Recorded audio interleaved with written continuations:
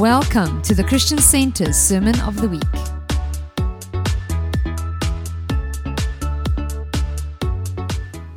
This morning I'm sharing from John 12.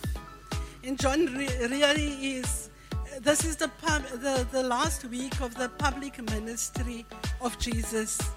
Jesus is on his way to the Passover feast, and he knows that he's going there and his life is going to be taken from him, that he's going to die on a cross for the sin of the world.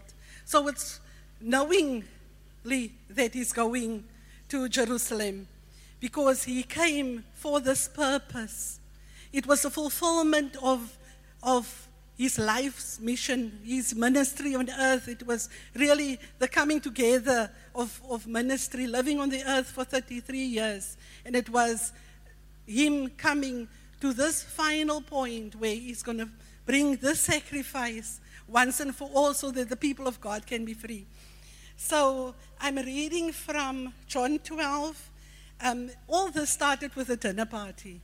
So please bear with us as we go through John. But the overriding theme of this chapter is that Jesus, the Lamb of God, has come to take the sin of the world upon himself.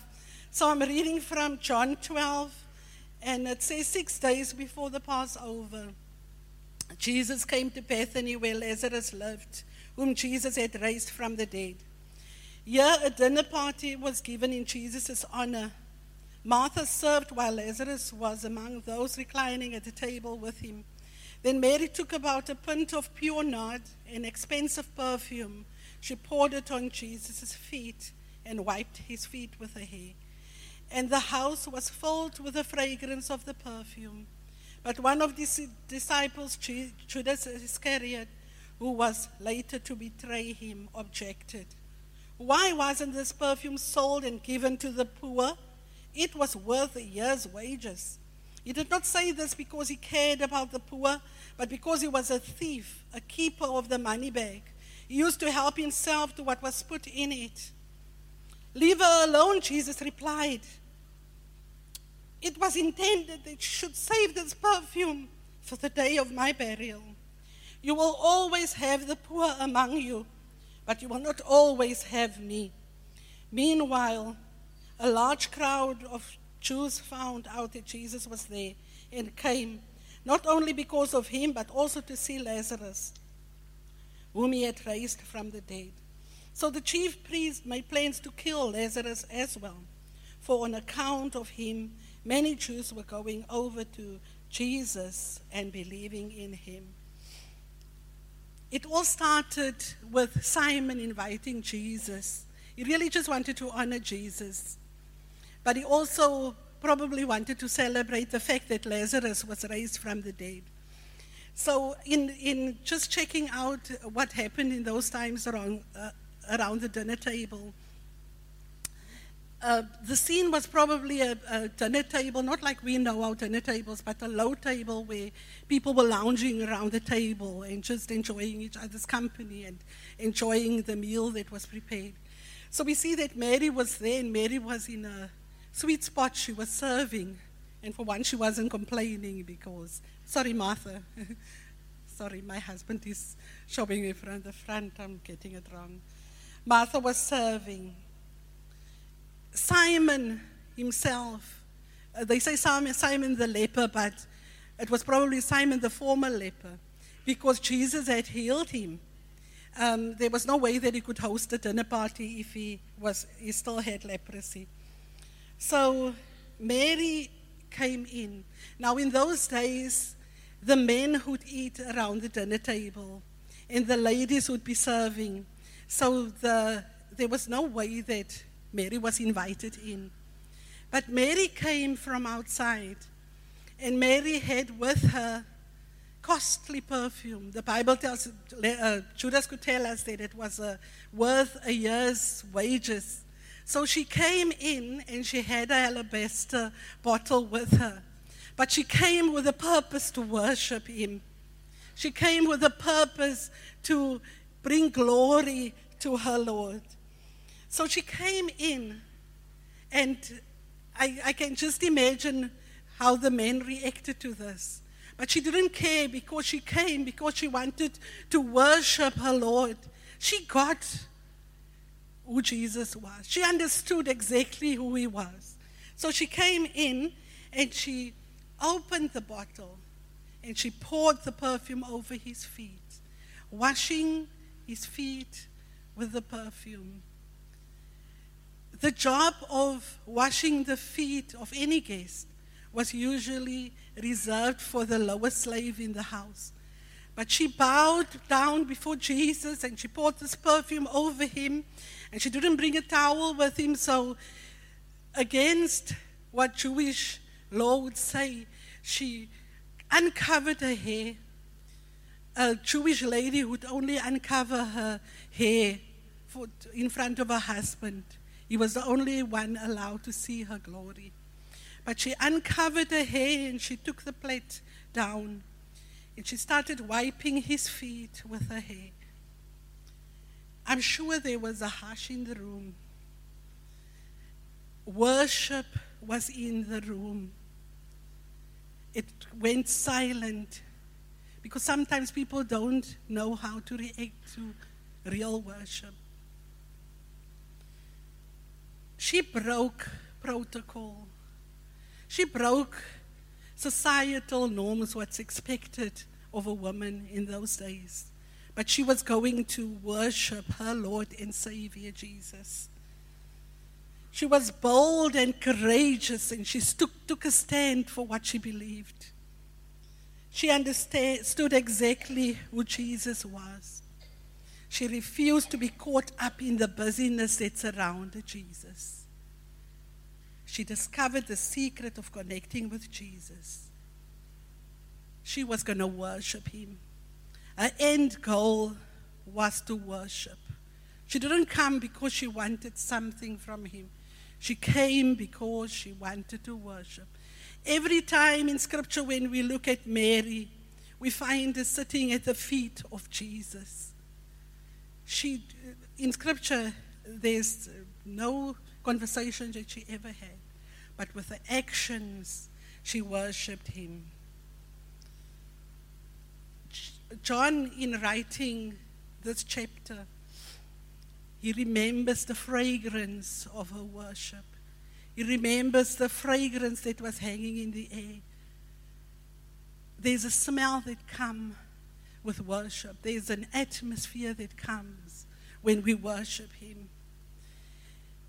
I'm sure when she left, the smell of her worship was not only on Jesus' feet, but she carried the smell with her wherever she went, touching lives. Then in the midst of that, Judas couldn't handle it anymore. So he said, "What a waste. We could have sold this for the poor." He didn't really care about the poor. He cared about the money that he could take from the box. It tells us that he used to steal from the money box. Matthew and Luke tells us that straight after this, Judas decided to sell Jesus out. You see, Judas never saw the value of Jesus. He sold Jesus out for 30 pieces of silver, where Mary didn't count how much her worship would cost her. Greed gave Satan a foothold in his life. The difference between Mary and Judas was that Mary came and she didn't care the cost, what it would cost her to worship Jesus. Judas, on the other hand, he walked with Jesus. He lived with Jesus. He ministered with Jesus. But he never understood who Jesus was. Never understood that Jesus was the Son of the living God. He didn't care that Mary got who Jesus was and she worshipped him like that. What came to mind this week as I was preparing, I was thinking of the miracle of the loaves and fish. And Judas was part of that miracle. He was there. The 12 was there. Jesus prayed and he said, Father, he wanted to feed his people. But then he broke the bread and he gave it to each of the disciples to hand out to the people. Judas had the bread in his hand.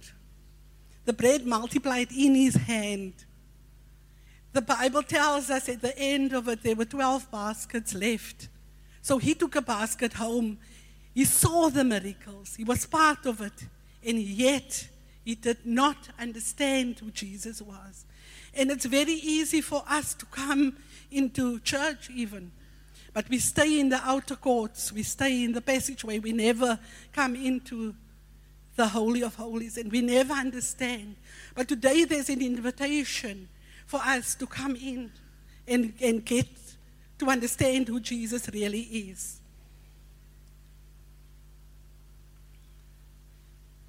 Then Jesus said, leave her alone. Leave her alone, Judas. Because Jesus knew she came to worship. And he said, what Mary did for me today will stand as a memorial to her forever and ever. There were also people from the village that came. They heard about Lazarus, and probably nosy people. Me, growing up in a colored township, can understand how you have an event, you have a party, and people would just come because we're having a party, everyone's welcome. And they all came because they just wanted to see Lazarus, for instance. I think they wanted to see him. Is he really alive? But they also wanted to see this Jesus. Because the religious authorities were not happy, because Lazarus was irrefutable proof and evidence that Jesus had power. The people were following Jesus because of that. So now we see the next day, Jesus is going to Jerusalem. Remember, Jesus is going to the Passover. He is going to fulfill his life's mission. He is going to go and die for us. So on the way to Jerusalem, and I'm reading from John 12 again, from verse 12, and it says, the next day, a great crowd that had come for the festival heard that Jesus was on his way to Jerusalem. They took out palm branches and went out to meet him, shouting, Hosanna! Blessed is he who comes in the name of the Lord. Blessed is the King of Israel. Jesus found a young donkey and sat on it, as it is written, do not be afraid, daughter Zion. See, your king is coming, seated on a donkey's colt. At first the disciples did not understand all this. Only after Jesus was glorified did they realize that these things had been written about him, and these things had been done to him. Now the crowd that was with him when he called Lazarus from the tomb and raised him from the dead continued to spread the word. Many people, because they had heard that he performed this sign, went out to meet him. So the Pharisees said to one another, see, this is getting us nowhere. Look how the whole world has gone after him. Now if you can picture the scene, Jesus coming in Jerusalem on the donkey, weeping and crying,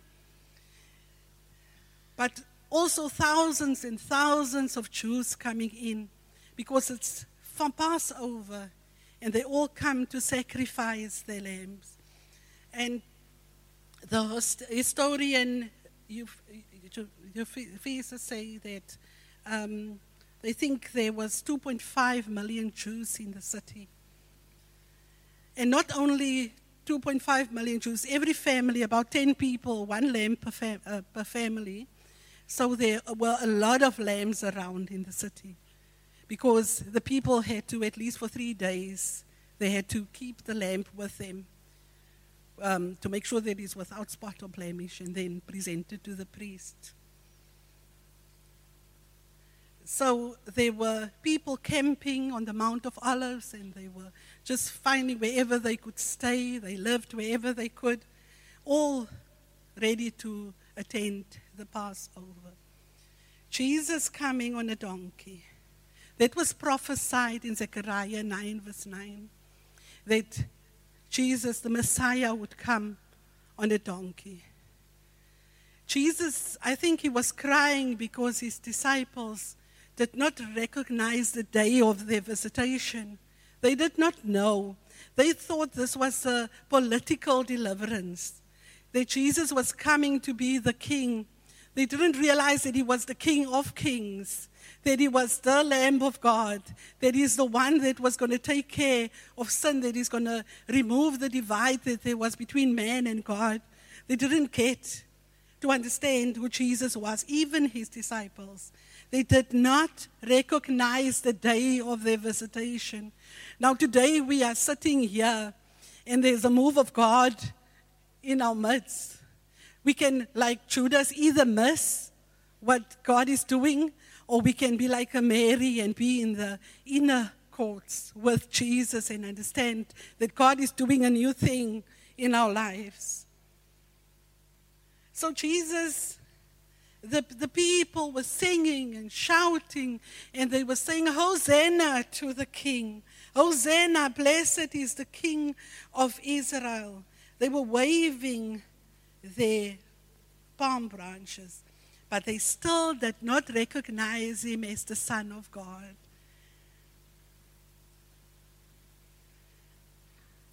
According to the book of Luke, it says some of the Pharisees in the crowd said to Jesus, rebuke your disciples.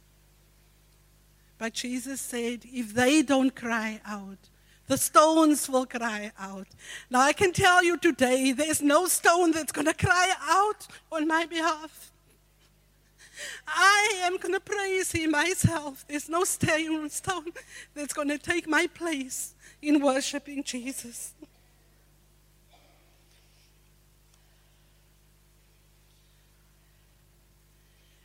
They did not recognize the hour of their visitation.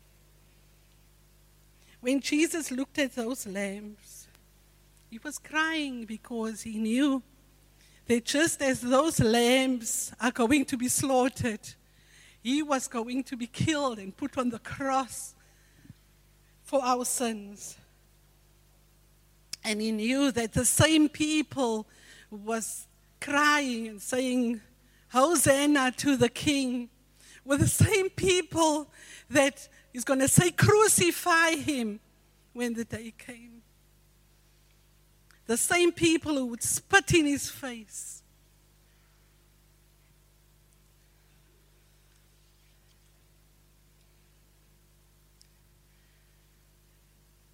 John 12 from verse 23 says, some Greeks came and they inquired about Jesus. But Jesus replied and he said, the hour has come for the Son of Man to be glorified. Very truly I tell you, unless a kernel of wheat falls to the ground and dies, it remains only a single seed. But if it dies, it produces many seeds. Anyone who loves their life will lose it, while anyone who hates their life in this world will keep it for eternal life. Whoever serves me must follow me, and where I am, my servant also will be. My Father will honor the one who serves me. Now my soul is troubled, and what shall I say? Father, save me from this hour? No, it was for this very reason I came to this hour. Father, glorify thy name. The kernel of ground falling to the ground represents Jesus' death and burial and resurrection. And if we look in Luke, Jesus was traumatized. Jesus was crying and he said, Father, do I have to go through this? If there's any other way, take this cup from me. But then he said, not my will, but your will. And we see that Jesus went to the cross. And Jesus died on that cross. And Jesus, when it was done, he said, Tetelestai, it is finished. But what was finished? Jesus died for our sin. The cross was not pretty. The cross was not as beautiful as artists make it out to be. The artists show us Jesus hanging on the cross with a serene look on his face, with a white cloth hanging around him. But it wasn't like that. He was beaten. He was naked. He was shamed for us. the sin of the world was placed upon him. I think Jesus cried because he knew that while he was doing this, making this sacrifice for sin, he would be separated from the Father. And that is what he was crying about. But now today there's a question. This is a visitation. We have a visitation in our midst. Are we going to be like the disciples that did not know the day of the visitation? Or are we going to come in and we're going to allow God to work in our lives? You know, some of us have never given our lives to the Lord. And today is the day that you can give your life to the Lord, because he dealt with sin. But he also dealt with shame and with sickness and disease. And all those things that you've never told anyone that is hurting you. Those secret things that you are too ashamed to expose to the world. Jesus died for all that. So today, it would be a shame that Jesus gave his life and we do not respond. So as I hand over to Lester, I just pray that we will open our hearts and allow Jesus to do a work in us.